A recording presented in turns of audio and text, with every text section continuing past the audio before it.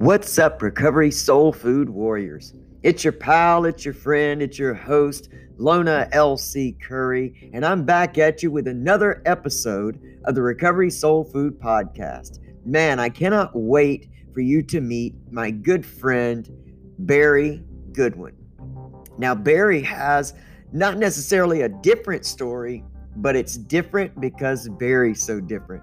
Barry is one of the most amazing human beings I've ever met, and it's just so hard to sum up Barry in one intro, in one podcast. But look, Barry's story is powerful. Barry spent 9 years in prison on some very heavy drug trafficking and gun charges. And Barry also was a very high-ranking member in a prison gang that Barry has turned his life around, man. Like, Barry is the epitome of making a decision to change your life and doing everything that you need to make that happen by completely moving to a different state, throwing his phone in the river, and rebuilding his life. So through his childhood, through prison, many of those 9 years spent in solitary confinement, to homelessness, through mental health issues, Barry begs us to ask the question in recovery: have you changed your default settings? So I know you're going to fall in love with Barry, because Barry is that kind of guy. He's my brother. He's my friend. So guys, gals, get ready for Recovery Soul Food meets Barry Goodwin.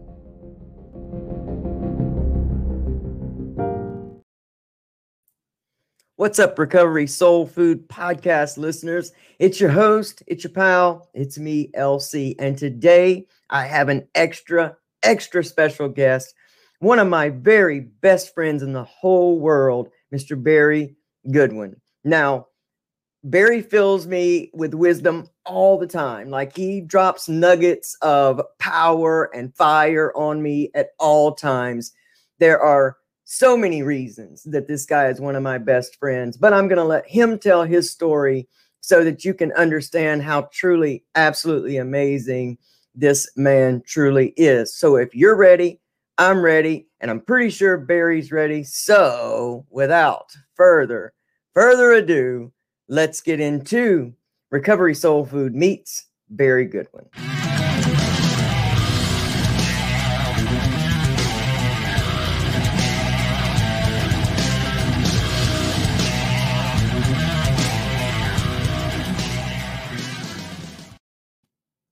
What's up, man? Welcome. Third time's a charm. So, Barry, talk to us. These listeners don't even realize how special you are yet, but after this episode, they're going to get a little glimpse. First of all, let's talk about, what do you got? 5 years in recovery, right? 5 years? August 25th. Awesome, man. What a birthday coming up. 5 years is a big deal. That's a big deal, especially for us, man. 5 years is a huge deal. So as we talk about, 5 years and 7 years and years in recovery, take us back to day one. Like, how did you get, how did we start? How did Barry get to be at a place that had to start day one of recovery? What's your backstory, Barry? Well, I wasn't going to be clean where I was at. It wasn't going to happen. Right. There was no network for recovery where I was at. There was just further and further strung out until death, right? Yeah. So I had to move away. I moved over here. I moved here to Wilmington from Tennessee, and I didn't know anybody in this town. I'd never been to this town. Wow. Had no idea about anything, right? I had a Greyhound bus ticket from Cleveland, Tennessee, and it's a giant cliche, but I landed here in Wilmington with actually the clothes on my back, no money, a tank top, a pair of blue jeans, a pair of sneakers. Hadn't eaten in a couple of days. Wow. And on the street for, I don't know, maybe 3 weeks at the most. I landed at the rescue mission and stayed there for like 8 months, and then moved over right down the street from you, same apartment complex. Yeah. And then moved over to where I'm at now. And it didn't have anything to do with me. It was all by his grace, right? Yeah. Every bit of it. Yep. Anybody. And taking that next right step, I mean, that whole next right step, that place where you just get to the point where you say, I've had enough, and I've got two choices here. I either stay and die, or I move and recreate my life completely. And of course, when you live lives like ours, you don't know what that other side looks like. So, getting off that bus here in a strange city, sometimes I think, man, when we get that low, because I was there in a different way too, but when we get that low, man, it's almost like we almost got nowhere to go but up, because we're at that place where, I'm broken. I surrender. I'm here. Help me. Yep. Help me. And so exactly. I've gotten to see so many. I've gotten to watch your life from the outside, and I have gotten to see so many of those things fall in place. And I've also gotten to watch a lot of those struggles and those tribulations, because I'll tell you, as long as I've known you, I've never seen anything come easy. But the one thing that I've admired about you the entire time is that I never saw you get to a place where you just said, F it, man. I'm done. I'm going back to it. That just never was an option for you. So, I guess tell us about the strength in that time. Tell us about how you kept your eye on the prize when, most all of us get to that place where we're just like, F it, man. I mean, nothing's going right for me. How did you deal with that? Well, honestly, it's just all by his grace. It wasn't me dealing with much of any of it, right? Yeah. The only thing that I knew how to do for myself was be strung out, sick, terrible, horrible human being. Mm-hmm. And so the worst, the worst day that I've had in the last 5 years was gravy compared to my best days of ever being strung out. That's so true. It's all, what? Every day is gravy. It's just gravy compared to what it was, right? Yeah. And we get upset and we talk trash about the people that are around us all the time, right? Yeah. But the people that are around me now are so much better than the people that were around me before, right? The worst people that I have any contact with now are light years ahead of the people that I ran with before. Always. Yeah. Always. That's so true. That's so true. So it's vital to really get into that thing, that whole change your people, places, and things, because when you're trying to stay clean in the same atmosphere you got sick in, that's fighting a losing battle.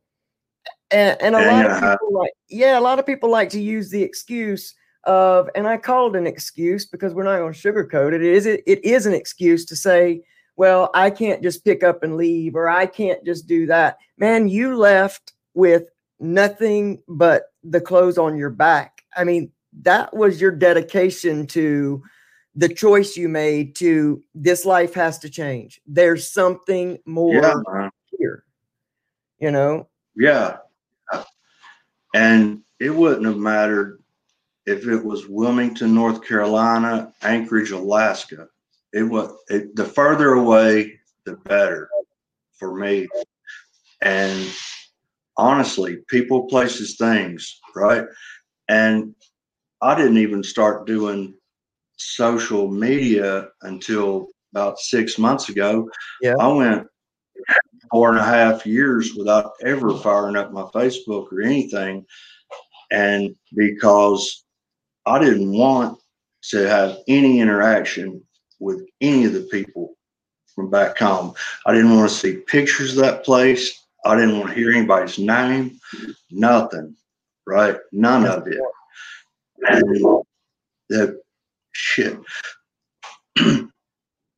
For me, the willpower has never been be around drugs and not do them. The willpower for me is don't put yourself in some dumbass situation to where you have to be really smart or you have to be really strong to get yourself through it or get yourself out of it. Yeah. Don't freaking do it. Yeah. Because you're gonna mess up. You're gonna mess up. I don't care who you are. It's not gonna end the way that you or anybody else thinks it's going to. It ain't, right? And you know me, and some other people know me, and my whole thing has always been don't put myself in any kind of situation to where I'm going to have any willpower, because I ain't going to do it, man. It ain't going to happen, right? It's not. Yeah. And anybody who says that they can do that sort of thing is blinded by their own bullshit. That's the truth. They can't see past the bullshit coming out of their own mouth. It ain't gonna happen, right? And it's the truth, right? For me, anyway. Yeah. I can't go. You and I just went to the food line. I can walk through that food line and not get a box of freaking Little Debbie's. I can do. There's my willpower. If I bring them home and put them in my house, I'm gonna eat them. Yeah. And it's gonna be just like any other addictive behavior. I might go over there and get one the first time, and then like tomorrow I'm gonna need two. Yeah. And then pretty soon I'm gonna sit down and eat the whole box. I'm gonna be sick for 3 days. Right? It's the same. I can't put myself in any kind of, or I guess I could maybe, but I ain't gonna take a chance. Why? Why take the chance? Exactly. I think that leads us, to a conversation that we were having on the front porch, because it doesn't, whether you're 5 years, whether you're 7 years, whether you're 7 minutes, we all have things from the past that jump up and get a hold of us. And, you had a situation which brought up a great conversation between us is, about that default programming. And I think that we're talking about that even right now, because the default programming says, oh, go ahead. Just, you'll be all right. You got 5 years. Just do that. But what we know, and you and I know this to be true, and we're going to get into that conversation, is, the test comes in, have you changed those settings? Have you changed that old program? And don't think that you're going to get to say yes and not have it, be tested about it, because we all need to make sure our tools work, or else we just got a shiny box of what we're calling tools. So, talk to us a little bit about some of the things that you've gone through that have honestly, tested your skills, and maybe because what you do for me a lot is, I take a lot of example and I take a lot of lead from things just like that. Whenever you talk about the strength in knowing yourself, because I think that's important, Barry, is to know oneself the way you're talking about now.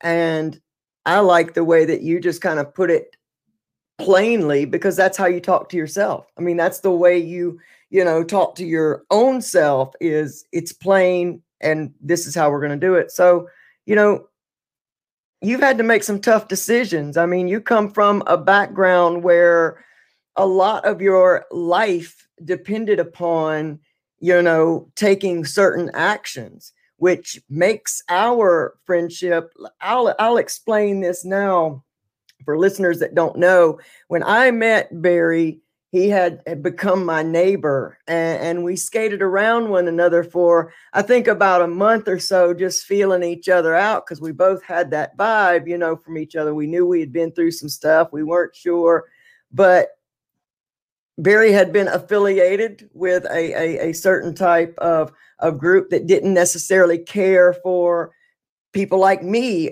or what I assumed that, and we skirted around each other. But what has grown from that has been an amazing friendship, and I wouldn't change 1 second of it for any amount of money in the world, because Barry has proven to me that if you judge a book by its cover, and I think it's probably vice versa, if you judge a book by its cover, you may miss something that is absolutely divinely designed in life specifically for you. And Barry and I have cultivated an amazing friendship. And that's really one of the things that will always keep Barry completely close in my heart, because had I judged Barry, had Barry judged me, and we had not made those changes in our lives, we might not be sitting here today. And what I would be so hurt to miss this connection. So talk to us about what recreating your life truly, truly means. I mean, that default programming, because you weren't supposed to like me, right? You were not supposed to like me. In fact, you were supposed to hurt me on sight. Maybe. Maybe. Right. I don't know if it's exactly that hardcore, but I was probably supposed to give you an opportunity to mess up and give me an excuse. Right. Right. But you weren't supposed to like me either. That's right? true. Absolutely. And like you said, you're going to get tested. You're going to get tested on your default settings. You're going to. I get tested all the time. All the time. Yeah. Right? Yeah. All the freaking time. And for me,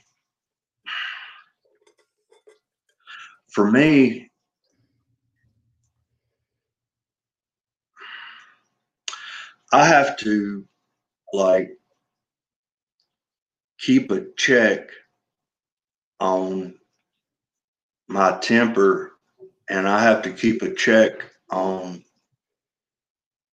what I do with it, how I handle it, right? Yeah. And I get checked all the time. All the time. Stuff happens. It makes me so mad. But what are you going to do with it? What are you going to do with it? Right?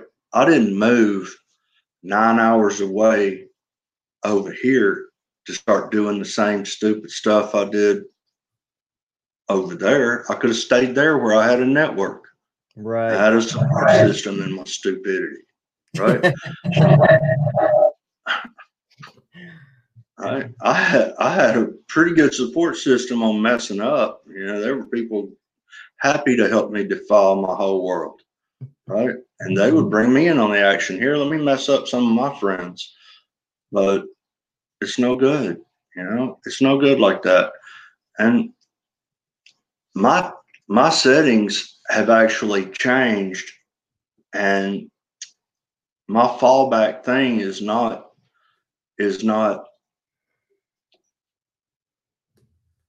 do a bunch of dope and then go hurt somebody really bad and do it in a really public way to where everybody sees it.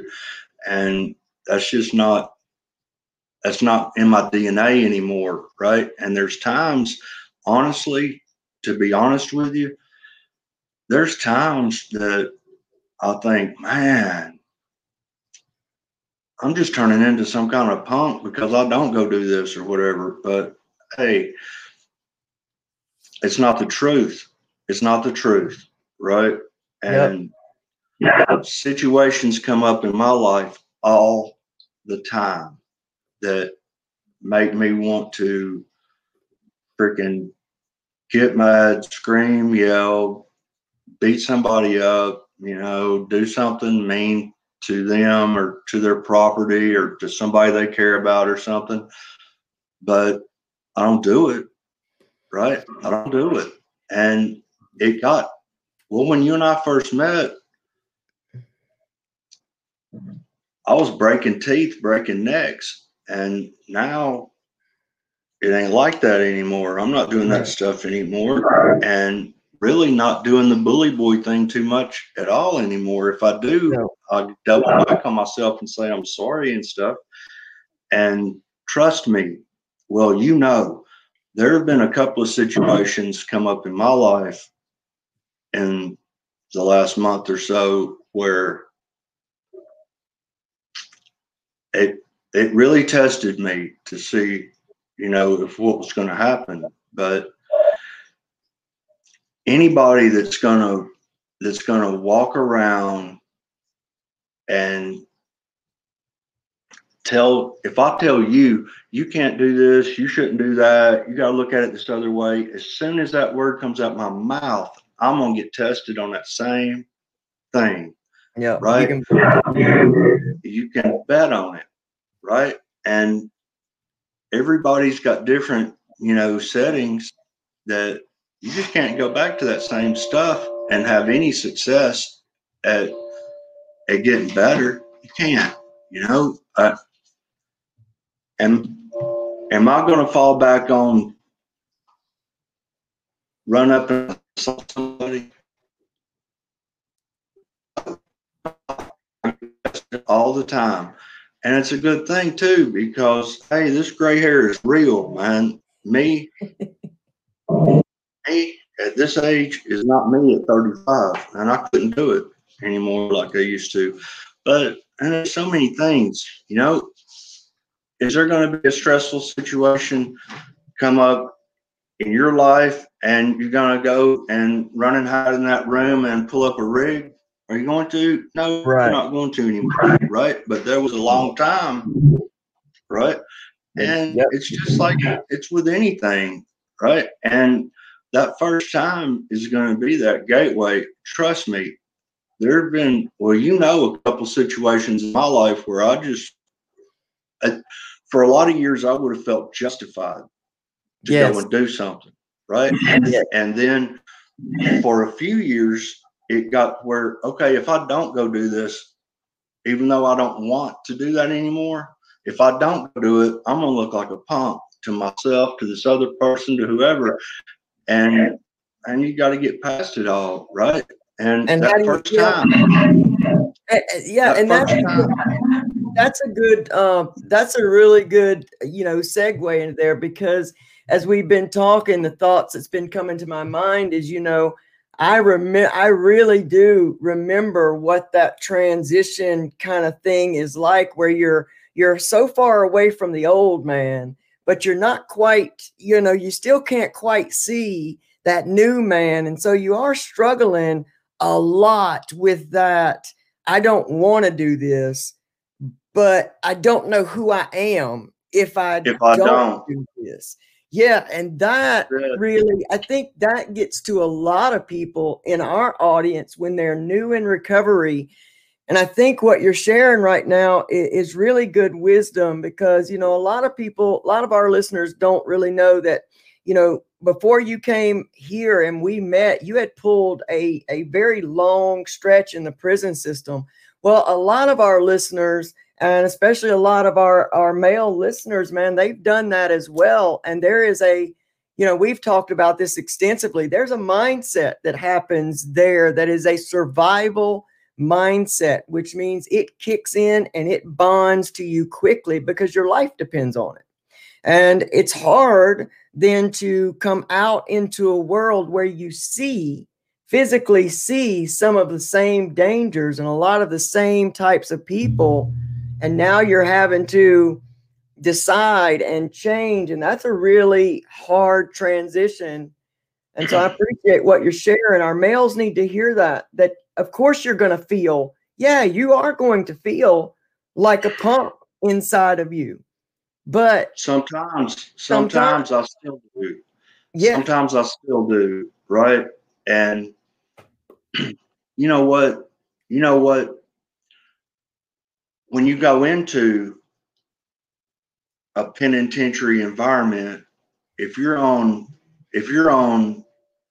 well, I don't know, I've never been on a level 1 or level 2 yard, but if you're on a level 3, a level 4, a level 5, if you get up there where it's pretty heavy security, that's a shark tank. And the big sharks come to the surface when the fish start splashing around, right? And it's a different environment, and you have to adjust your mindset to that, or you're going to be a victim. And when you get out and you're in a normal society, it's a different environment, and you have to adjust your mindset to it, or you're going to be a victim. You'd be a victim of yourself, right? And it's so hard. It's so hard. It's so hard to deal with. And in there, it's all about respect, fear, right? Yes. Respect this guy. All right, they're scared to death of him. That's what it is, right? Or, they respect this guy over here. No, they don't. They're scared to death of his friends, what he could do if he said something, right? Yeah. And that's the truth. And you know what? I was scared to death when I got out and came out into the world, right? I didn't know how to do anything. When you and I met, I had lived at the rescue mission for 6 or 8 months and moved over here. I was so institutionalized. I had a nicer cell. The apartment I had 2, 3 doors down from you was a nice cell. That's what it was, right? And I started going, yeah, I had psychologists and psychiatrists and everybody. That ain't what. I started going downtown by the river and walking up and down those sidewalks all the time, where all those people were coming back and forth, and they would even touch me, right, and bump into me and stuff. No. And there was a place down there called Sam's Hot Dogs, and you could go in there. They had tables out on the sidewalk where you could sit on the sidewalk and drink a Coke or eat a hot dog, and everybody's passing by. And then you could go inside and eat in the dining room, and there were less people. There were some coming. Then you could go out on the back balcony where there were no people, but you could look down and see the foot traffic, right? It was like 3 layers of insulation. And because I would get so freaked out walking around out there with all those people. And sometimes the different levels of insulation away, right? I had to do that.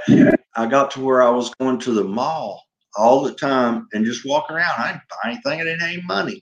Walk around in there and be around people and watch other people. How do normal people socialize, right? Wow. What is, this is my new normal. I don't act like these people.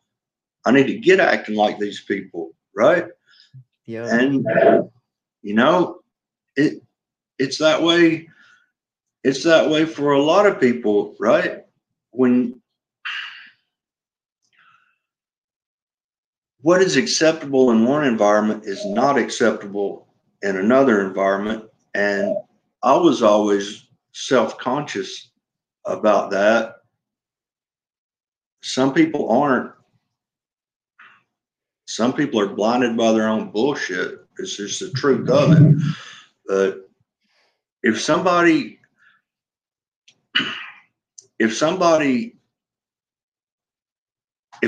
up in a trap house and they're all geeked out and they're running around acting like an idiot. Well, guess what? So is everybody else in there, and they probably think you look real cool. But you show up in freaking, go to Target at 4 p.m. and start acting like that and see if you fit in, right? A freaking security guard come over there. Everybody's stopping looking at you, right? Right. And, it's different environments and you have to get adjusted to it, right?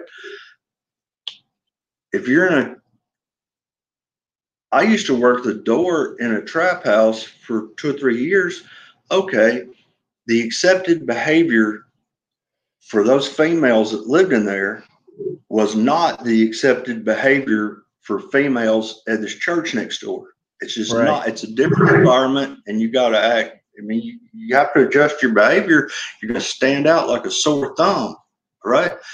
And like you said, coming out of a prison environment, I will never forget. And it was a wake up call for me like crazy, right? My mother was living in Myrtle Beach. She came up here to Wilmington, picked me up. It was right after you and I met when I moved over here.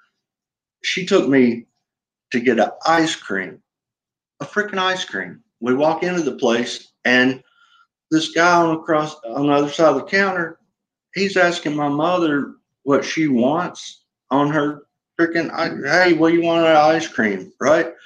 And she's like, well, I want this. And then he comes back, well, you can't have it like that here. I reached and grabbed him, snatched that boy across the counter and threw him down on the floor, put my foot on. I was like, hey, man, you don't talk to my mother like that, right? And I thought that I was having mercy on him because I stopped to say something. Right. Okay, this is not acceptable behavior out in normal society. You cannot. I don't act like that anymore, man. That's just not my mind. But my mind had to change, and it gets tested all the time, right? Mm-hmm. You can't.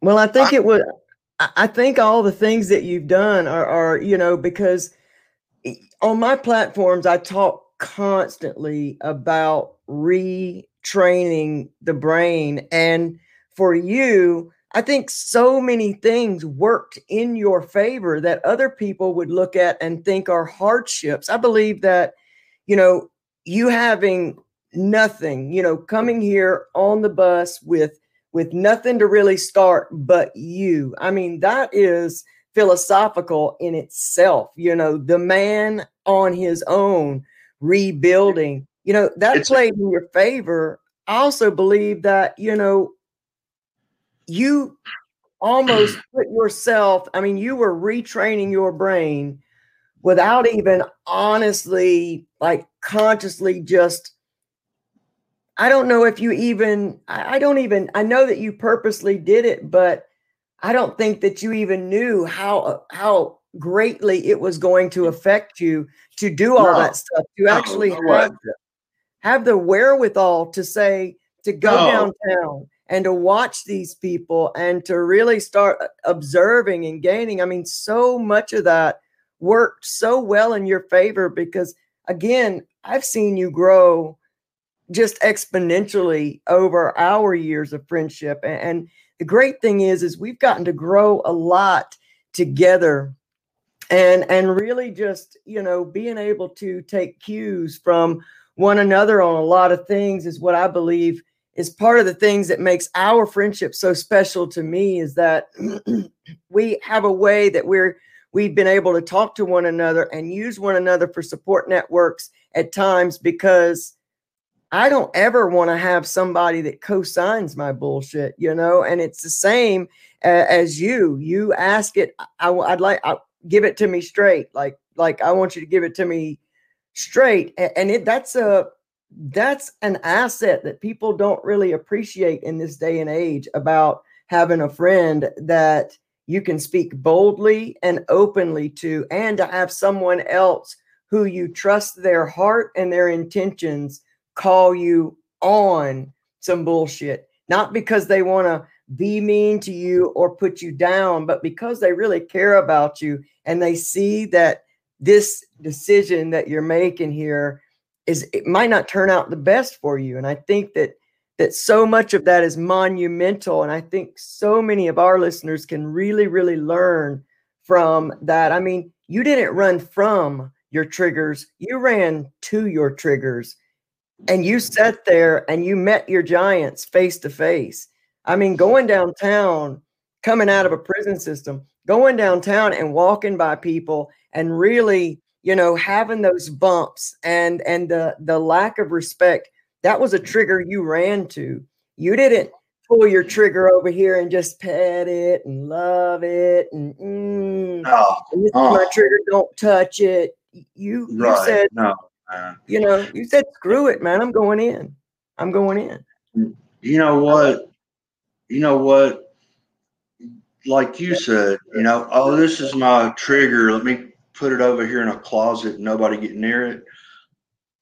People do that, and other people, they get behind their trigger and run behind it like a freaking banner, right? And I'm like, come on, right?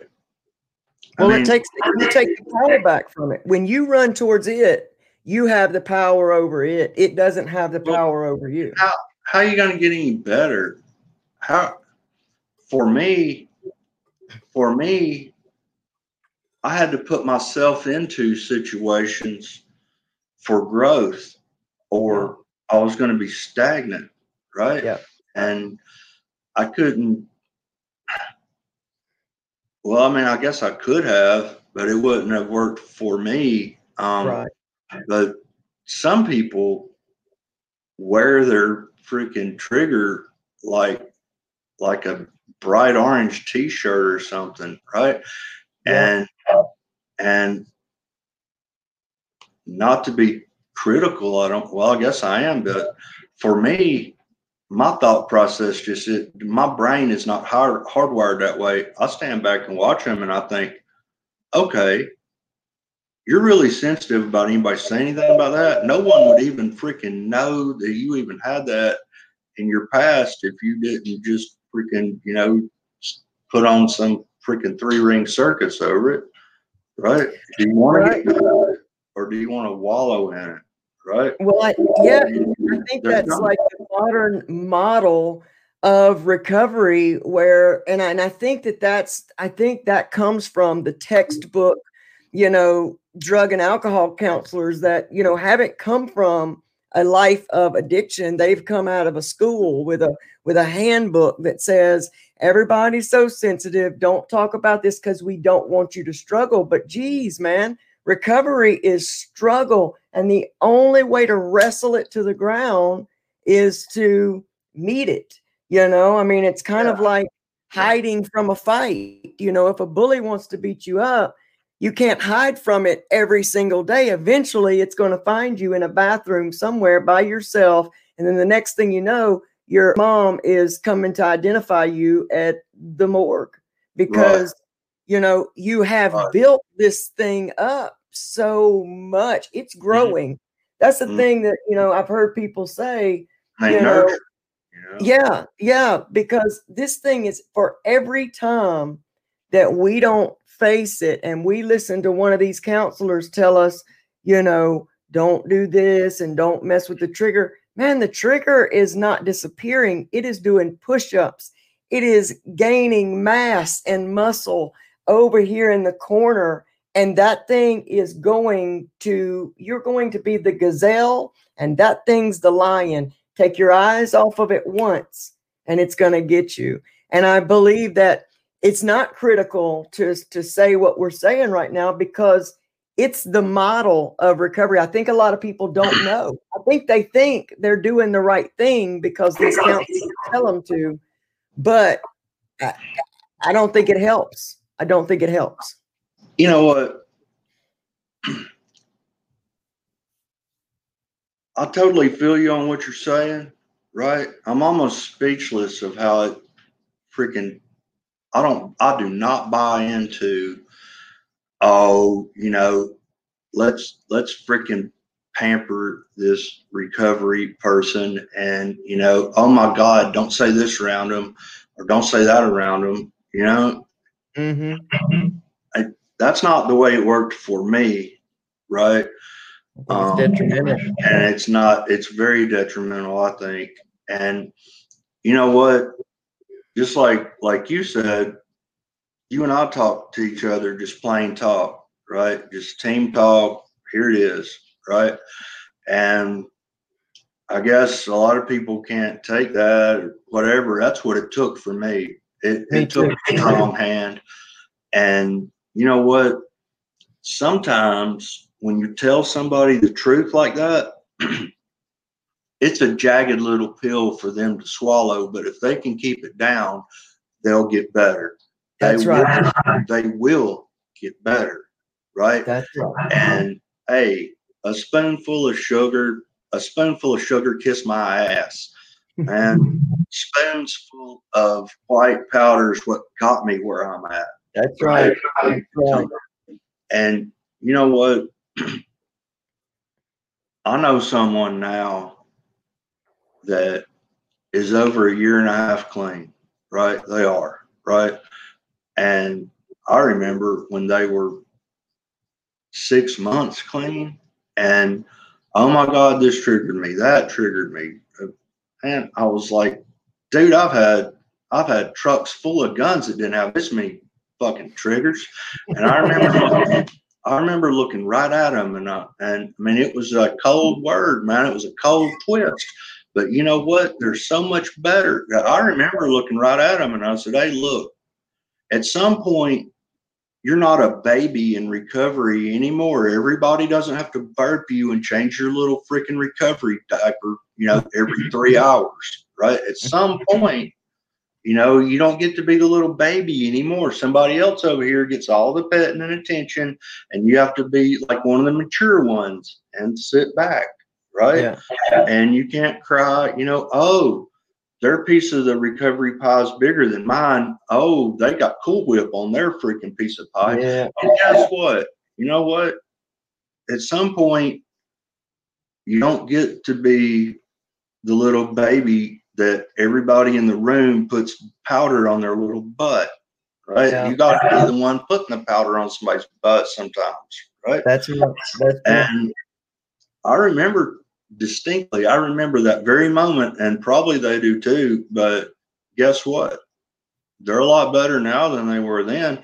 And just like you said about enabling people and everything, what do you think would have happened if I would have kept on stroking their little trigger every time they fucking, oh my God, right? And I was like, we'd be telling a different story. We'd be telling a different story. Yes, we would, right? Yes, we would. And because that cold word, man, that cold word will be the very defining moment of part of, their story. I mean, because we have them, you have them, I have them. When I came into treatment and I went to an outpatient program, the first thing I did was I picked the one with the most rules. I needed structure. And then when I went in, I said, okay, give me somebody who is not going to buy my bullshit. And let me tell you how fluent I am in bullshit. I was addicted for 22 years because I coddled my places of victimization. I coddled my hurt. I coddled my anger. I coddled my bitterness. I coddled my blame. And then finally I got, surrounded yourself with people who also coddled it all. Absolutely. Yeah, and it almost killed me. And I shouldn't be sitting here now. And until I took that hard road, like you said, and started surrounding myself with people who, of course, it doesn't feel good when you first start hearing that, because the nature of addiction is, me. It's a me disease. It's a me. It's about me. It's a look at me. I'm hurt. I'm hurting. And, and we hate ourselves. But eventually it is that word. It's that thing that flips it around. And I believe that the most successful recovery stories has a moment like that in it. I believe they have a moment like that in it. Yeah. Of course they do. Of course they do. I had a lot of moments, right? I have moments all the time. but it gets easier as you go along because there's a transition of how your mind works, right? Yeah. And you have to change. You have to, for real, your default settings have to change, or you're gonna go back. It's going to happen, and it's going to get easier every time, right? That's right. For me to go out and get into a fight right now and hurt somebody would be difficult because my default settings have changed, really. But once I ever really did it, then the next time it would be a little easier, the next time, and then you know what? It ain't me deciding to do it anymore. It's doing me then, right? Yeah. And it's the same thing. It's the same thing with a lot of things, you know. Am I going to become that, asshole bully that I always was? No, I don't want to. Yes, it's very tempting. It'd be hard the first time. Second time, it'd be a lot easier after that, And who's to say? Because there's situations that come up all the time where there have been a couple of times recently I thought, okay, this is justified. This is the one. I should just freaking do it, right? Yeah. But if I do it that first time, when I think, okay, I've passed it over all these other times, this really justifies it. Okay, how much easier is it going to be the next time for me to justify this bullshit behavior in my own mind, lie to myself, talk myself into it? That third time, am I just going to go back to living that way and just being that bully all the time? Right? Yep. If some big stress factors come up in someone's life and they decide, oh, you know what, I'm going to drink tonight, or I'm going to get high tonight. Okay, maybe they have to argue with themselves a bunch that first time because they actually have changed, their thought process. But who's to say that first time, okay, there'll be a second time and then a third, and hey, man, maybe you only went and did it this one time tonight. But a week from now, some more stress comes up. You do it again. Next thing you know, we're all strung out again, right? Yep. It's that, hey, if my money gets all jammed up, am I going to go steal something? If I do, because of some situation, okay, am I going to steal something again and again? Am I just going to keep doing it, and be back in that bullshit mindset? Am I going to start getting high all the time? Because, hey, man, I know how it is with me getting high. I freaking like it. It feels good to me, and I want to do it all the freaking time until I don't like it and I don't feel good. But then I'm so far deep in it. Right. Right. And, then you're shaming, you're guilting, you're getting in the cycle. And, we know very easy that, the easiest thing in the world to do is go back to that way that it's harder to fight for that new way of life. It's harder to fight your way back in, it's like whipping the bully's ass that first time. But when you do that, the momentum that you get from that is like, I whipped that bully's ass. What else can I do? Like you start getting excited about what else can I do? You know what the truth is about whipping bullies' asses? You normally don't have to. If you stand up to them, there's somebody else over here that won't fight back. So they take the path of least resistance. They're going to go over here and jump on this person over here. They ain't even going to happen. Even if the bully knows he can beat you up and you know it and he knows it too, there's somebody else over here that he ain't even going to have to beat up. They ain't going to fight back, right? They'll go jump on them. That's so true.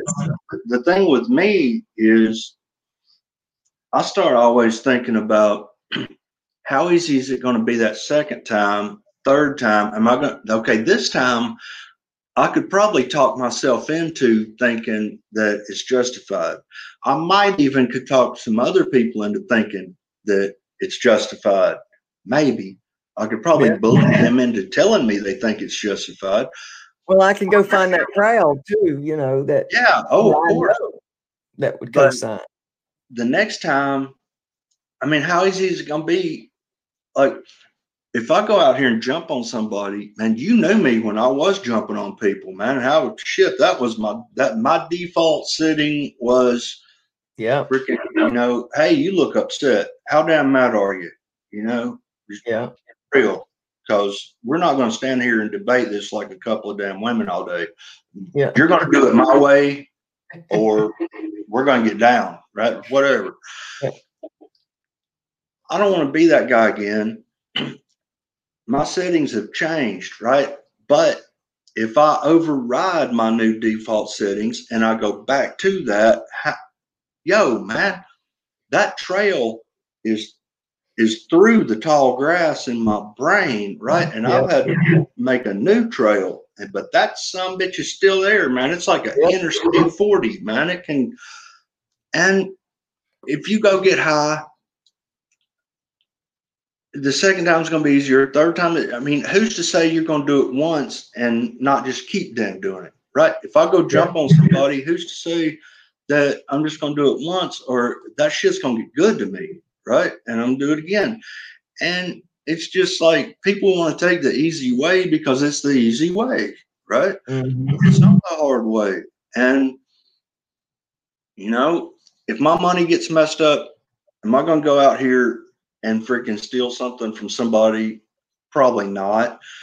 Am I going to go out here and start sell drugs? Oh, snap. I know how to do that really freaking good. Right? Yeah. Okay. Maybe, you know, and in my mind, okay, I'm just going to turn this one bag right here and pay my rent this time. And then I'm not going to mess up my money no more. Yeah. Bullshit. You know, you're going to keep doing it till you get caught. That's what you're going to do, right? And in my mind, you know, if I go out here and jump on this one person and beat them up, you know, but I'll only do it this one time because it's justified, it's the right thing to do. That bullshit. I'm going to turn right back into that. If I override my new default settings one time, I'm in danger of it just shifting back, right? If I don't know if I'm supposed to be, you know what? Sensitive is no good today. If there are a lot of ladies that watch your show, I'm sure if they get their money messed up, are they going to go out and turn a trick to get their money right? If they do it that one time, are they going to go right back into it? They're going to like that easy, quick money? And then give yourself. They can do it the damn one time. Right. And then it also gives yourself, you know, you get caught in that cycle of you do it one time and then now all of a sudden you're beating yourself up because the old program says, well, now you've ruined everything. You've ruined all that time you have, and you just get caught in that cycle when, you know, look, we're all going to struggle. We're going to meet life. And, you know, there's always going to be a choice to take that old route. And we come back to that thing of here's the time where you get to work your tool. Have you changed those settings? Because you can find a million reasons why it's, you know, we can always find a reason to be justified. I mean, I think that first year of recovery, it took me a full year to start to justify actually paying. Well, that and paying for things in the store. Like I would tell myself, you know, that it was okay to steal this and this and this, when reality is, you know, 7 years later, I think back now and think I wouldn't steal a thing because the shit that I go through after doing that is so not worth it. I'd rather go through the pain of paying the $5-6 and be left. I'd rather do without it. Absolutely. I'd rather not even have something. It's absolutely true, because that whole guilt, shame, you know, wash, lather, what is it? Lather, rinse, repeat, kind of a thing is, you know, we can get caught in that whole process. And then what? You know, and then what? I mean, so I think what I hear you saying, and this is what, you know, I feel the same way, is think it through, man. Play the tape all the way through before you make that decision. Play the tape all the way through. Play it all the way to the end. You know where it's going to end up. And eventually, just like Barry's saying, you know, you may struggle the first time. You may struggle a little bit the second time. By the third and fourth time, you're caught in the cycle. You're shaming and you're guilting, and now you're caught in the cycle. And so, are there any tricks? Are there any? Well, this is a better question. What are some of your resources now, Barry, that help you continue to grow as a human being? Because you got 5 years, I've got 7 years. We haven't arrived at any place, man. We're still working on this stuff day to day. We're always trying to be better human beings. That's another great thing we share in common. It's why I iterate to people that, you know, get around people that are going in the direction that you're going. Find some people that have what it is that you are moving towards. You know, you can't afford to have a bunch of people, you know, that are even somewhat behind you in the race, because that's a lot of weight to put on somebody, especially in new recovery. I'm to a place now where, you know, I like helping people come up, but I'm not in the business of trying to pull people up, or I'm not going to drag you along. If you want to come, you know, come on. But if you don't, I don't have the strength within nor the time to try to drag you up here. You know, people come with. But what are some of the resources that you utilize in your life today to help you keep moving forward? My conscience. I have one now. I grew one of those. I know, it's amazing, isn't it? If something, when a situation comes up and thoughts start going through my mind, if something pumps my brakes one time, I've trained myself to stop. Okay, hold it. Let's stop, like you said, let's play the tape through or whatever, you know, because if something catches in your spirit, there's probably a reason, right? And if you don't have that catch in your spirit, then like you said, you need to be around people who do, right? You need to be around people who are a little further down the trail, because a conscience comes along with it, man. Yep. And not just for myself, but for other people, right? And I know you have put the brakes on me a few times, right? Recently you did. Recently you were like, Barry, don't do this, right? And but for me,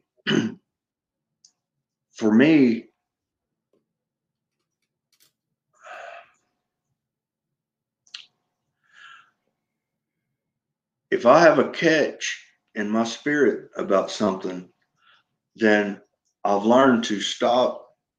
Okay. And also for me, with the guilt, the shame, and, I'm just going to be Eeyore and go out here and freaking sit around and wallow in my sorrow and everything. That's a part of it, right? But what really scares me is not the wallowing and the shame and all that, and being all destitute about it. It's when I start giving glory to it. It's like, hell yeah, man, I'm going to do this. Damn right. Watch me. Watch me. I'm the king of this, man. Everybody, how cool I am when I do this right here. Right. Yeah. And when I start giving glory to it, then it really, I'm like, oh, we got to stop this shit. Yeah. There's still things now that I give a lot of glory to that I shouldn't. Right. And luckily I have some people in my life that check me up on that. Right. And I guess I'm just like wired up different than a lot of people, I guess. But the people that did case management for me and peer support for me and therapy for me that ever had any success, that I ever had any success with, were not the people that were just blowing sunshine up my skirt all the time and giving me pats on the back and telling me how freaking great I was. Yeah. I was just sitting back thinking, okay, A, you're a dumbass because I'm not great. Right. And like you said, people who read it in a book somewhere or they heard it in a lecture, right? I've always had the attitude, I just sit back and I'm thinking, are you basing that on all your years of experience in the game? Is that what, is this is your professional opinion? Where's your body of work, right? Show me the scars. Show me the scars, right? Yeah. And the people that I always did good with were people that held my feet to the fire, You and I had one case manager that we had in common that they kept my feet to the fire all the time. And also I saw other people in that same program that I thought they weren't holding them to the same standard that they were holding me to. Well, you know where those other people are at now? Yep. They're not where I'm at. Right? That's the truth. And do you know where I would be if they'd have held me the same standard as those other people? The same place they're at, right? Exactly. And I had to be. It took a strong hand, with me. And too. I'm not the only knucklehead out there, right? I'm just not. There are other people who need their chain jerked, right? And a lot of people, it's like, I remember I got told in church one time, this guy stood up and he said, watch this. And he did it. And he said, now I have just pushed all my buttons. There's nothing left for you to freaking, right? And I guess sponsorship and peer support and all that, it's kind of like going to Baskin Robbins for ice cream. I guess there's 31 different flavors and whatever kind that you respond well to. But I never responded well to being petted. It's like, don't pet my demons, man, please. Don't. Right? No. Check my ass up, right? Yes. And one of the best peer support people, it was the best one that I ever had. Getting right back to that penitentiary mindset, the first day that we ever met, we got in a fight. I mean, a real fight. And this guy. Yeah, I remember that. Yeah. I was straight off the yard, man. Freaking killer. A real live killer. Mm-hmm. A Killer, not killer. Right? Right. Everybody that you meet is killer, Yeah. Freaking Big Bird from West Sesame Street. They freaking this on that. They ain't shit. But this guy, man, he was just got retired from the Marine Corps freaking drill instructor. You know, you have the same person for peer support. And the day we met, it was a fight. Within 30 seconds of the time that we met, we were fighting, breaking furniture and stuff, right? But this guy ended up being the best person other than the Holy Ghost. Yeah. Beats me up even worse than mine. This guy, man, he really helped me. And some people, I guess, I know people who say they respond well to, oh, you're doing so great. You're doing so wonderful. Oh, shit, let's not talk about this. Or, you know, okay, I said it. Okay, now let's make a freaking pity potty party out of it. And, you know, okay, you're not addicted to this drug over here anymore. Are you addicted to attention? Have you become an attention whore? Right? Yeah. You know? I mean, addiction is far from just being about substance. And, you know, I think that it's very vital that people understand that and to know that. And that's what, you know, on this platform, that is my biggest goal is to you know, don't fool yourself into thinking that you're going to put down the substance and you're going to put down the habit and life is going to get grand. We tell ourselves that in the street because the brain likes to find this one thing to blame. So we are telling ourselves, well, if I wasn't doing drugs, I'd have a job. If I wasn't doing this, I'd be able to have a relationship. I'd be a husband. I'd be a father. Don't tell yourself that because the substance is just a byproduct of a far deeper problem.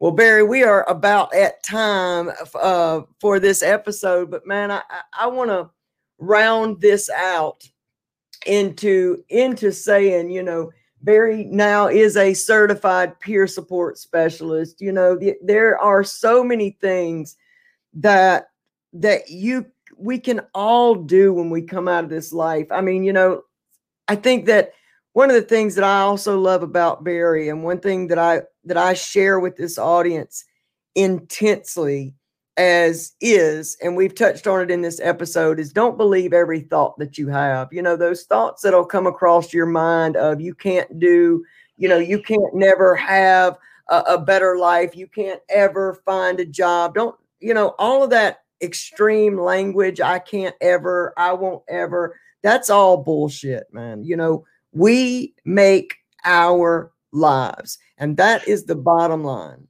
And you know what? There's a ditch on both sides of that street. I can't never, you know, I'm no good at this and that and the other. Those are all lies, you know, from the enemy. All right. Yeah. The ditch that I fell in all the time was on the other side of giving glory to, I'm so good at being a dope dealer. I'm so freaking good at being a leg breaker. You know? I'm a hoe pimp. Yes. Right? And I'm boosting myself. There's a ditch on both sides of the road. You know, you're gonna sit around and pout on yourself. All right, you're gonna brag on yourself and give glory to the bullshit, right? Yes. You got to find that center line, and it's hard, you know. And it's gonna come with scars. It's gonna come with some tests. It's gonna come with some hurt feelings. It's gonna come with some hardships. You know what though? You know what the truth is? And it goes directly back to talking about peer support and counselors and sponsors and stuff. Mm-hmm.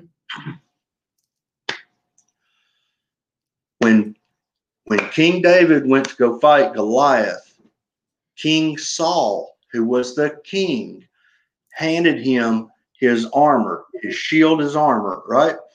And he didn't put it on. Right? Okay. This is where about 99% of preachers go directly away from scripture.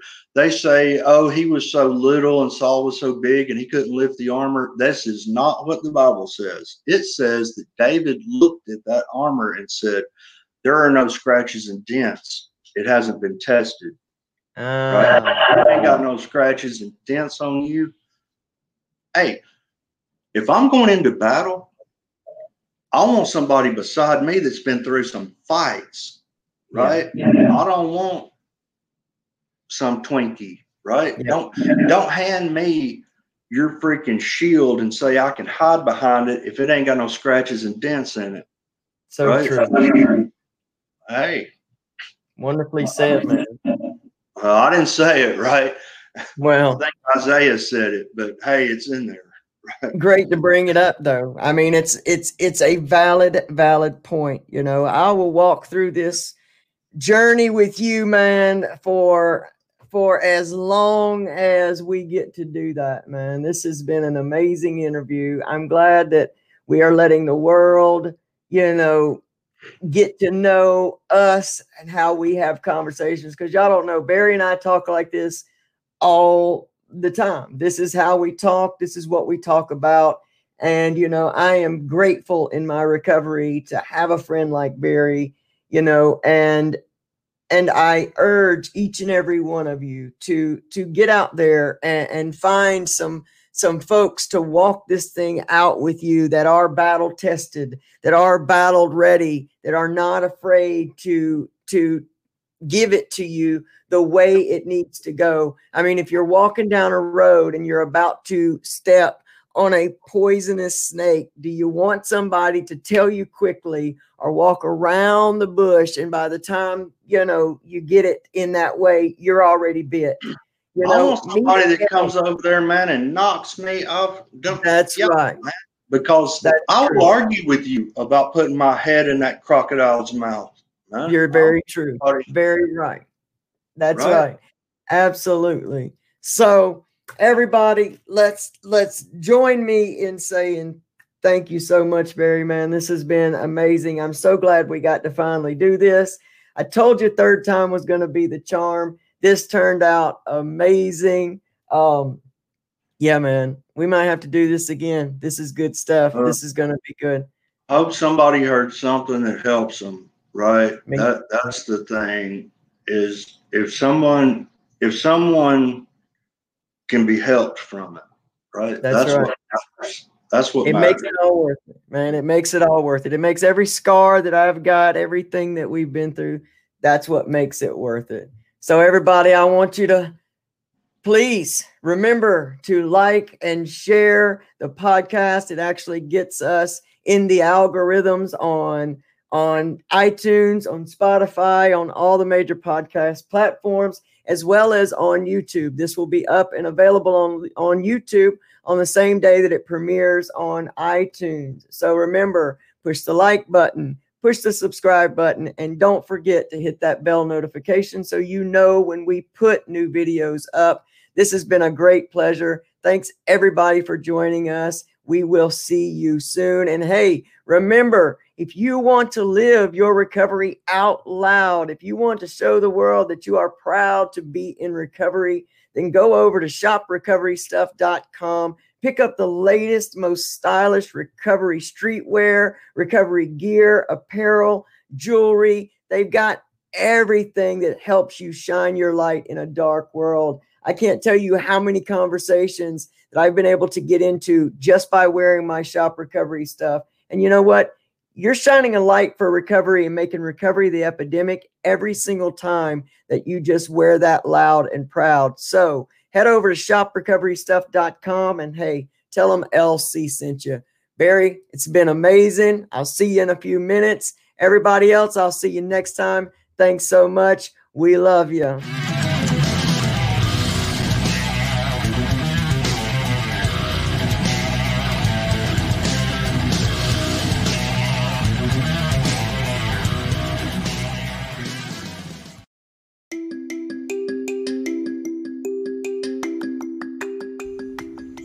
Recovery is real. Hey Warriors, it's LC. This is the theme of Shop Recovery Stuff's spring line of apparel and merchandise. ShopRecoveryStuff.com has the most stylish, thought-provoking, and inspirational recovery merchandise so that you can live your recovery out loud and shine a beacon of hope for all those still sick and suffering. Hope is real because recovery is real. Get on over to shoprecoverystuff.com and tell them LC sent you.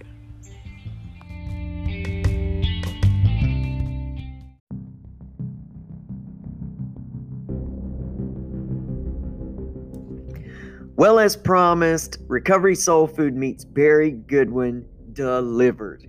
Barry is an amazing human being, and I am so grateful on a daily basis that I get to call him my friend. Barry is one of those guys, man, that when he speaks, he drops wisdom. And this was a hard day. This episode came on a hard day. Barry was suffering massively from a migraine headache. We had so many technical difficulties. So in fact, I want to have Barry Goodwin back on, and so that we can continue to go into some of his recovery journey and just how he copes with mental health issues and overcoming his traumatic past on a daily basis. I think that will be a powerful interview. But I am grateful that the world has gotten to meet Barry Goodwin, and I'm grateful to, again, be blessed with him in my life and now blessed into your life. His story is powerful, but what it lends to is that there is hope for all of us, no matter where we are. And that if you want to change your life, make the decision and take the actions towards it. Don't keep buying into the mindset that I'll get clean when, or I will change my people, places, and things when I have the resources to do so. Remember, Barry left his hometown in Tennessee, which is states and states away, with nothing but the clothes on his back, and he bought a ticket as far as that little bit of money would go. And where he got off, he has rebuilt his life. And when he came here with nothing. And he threw his phone with all of his past and his contents out into the lake. And he started in homelessness. And now Barry has an amazing home. He has structure to his life. He's still working a program. He has steady income. Barry is living the dream. And it just goes to show and to prove that when you put your mind to something, when you are sick and tired of being sick and tired, and you finally say, I got no other choice but this, and I'm not going to stop until I win all that you can accomplish, man. So I hope that you take from this episode the fact that there is hope in recovery, that you are worth it, and that you can do anything that you put your heart and mind to. So I want to ask you to consider becoming a monthly sponsor of our podcast. It helps us buy equipment and pay monthly subscription fees that keep us bringing this soul-nourishing content to the world and right to you. There's a package for every budget, from 99 cents a month all the way to $29.99 a month as well. Or consider making a one-time donation. You can do it right here at anchor.fm/recovery soulfood. I want you to know how much I appreciate all of you helping me live my dreams. This is my dreams, and I started right where Barry did. Have your dream, set your heart into it, put your intentions out there, and move towards it every single day. No matter how small the step, just take it. I also want to tell you that the Recovery Soul Food Podcast is brought to you in part by Marty and Mark McLeod and ShopRecoveryStuff.com. If you want to shine your recovery light, then head on over to www.shopRecoveryStuff.com and tell them LC sent you. And just know that Marty and Mark McLeod are two of the most amazing human beings on this earth, walking in true Christ-like nature. For people that I've never actually physically met to sow into my dreams like this, they are the reason that I get to bring you the Recovery Soul Food Podcast. And I just love them. And I love all of you. So please, if you cannot become a monetary supporter, then share our content out. Share it out with the world. Head over to our YouTube channel at youtube.com/recovery soul food. Become a subscriber. Like our videos. Share them out. Help us grow that platform. And if you think that you would make an amazing guest on the Recovery Soul Food podcast, then go to www.recoverysoulfood.com, scroll all the way down to the bottom, and fill out the Become a Guest form, and we will touch base with you and bring you on the podcast. Once again, I'm Lona L.C. Curry. I'm living the dream, and it's in part because of you guys. I love you. I cannot wait to be with you again. So until then, have an amazing recovery journey.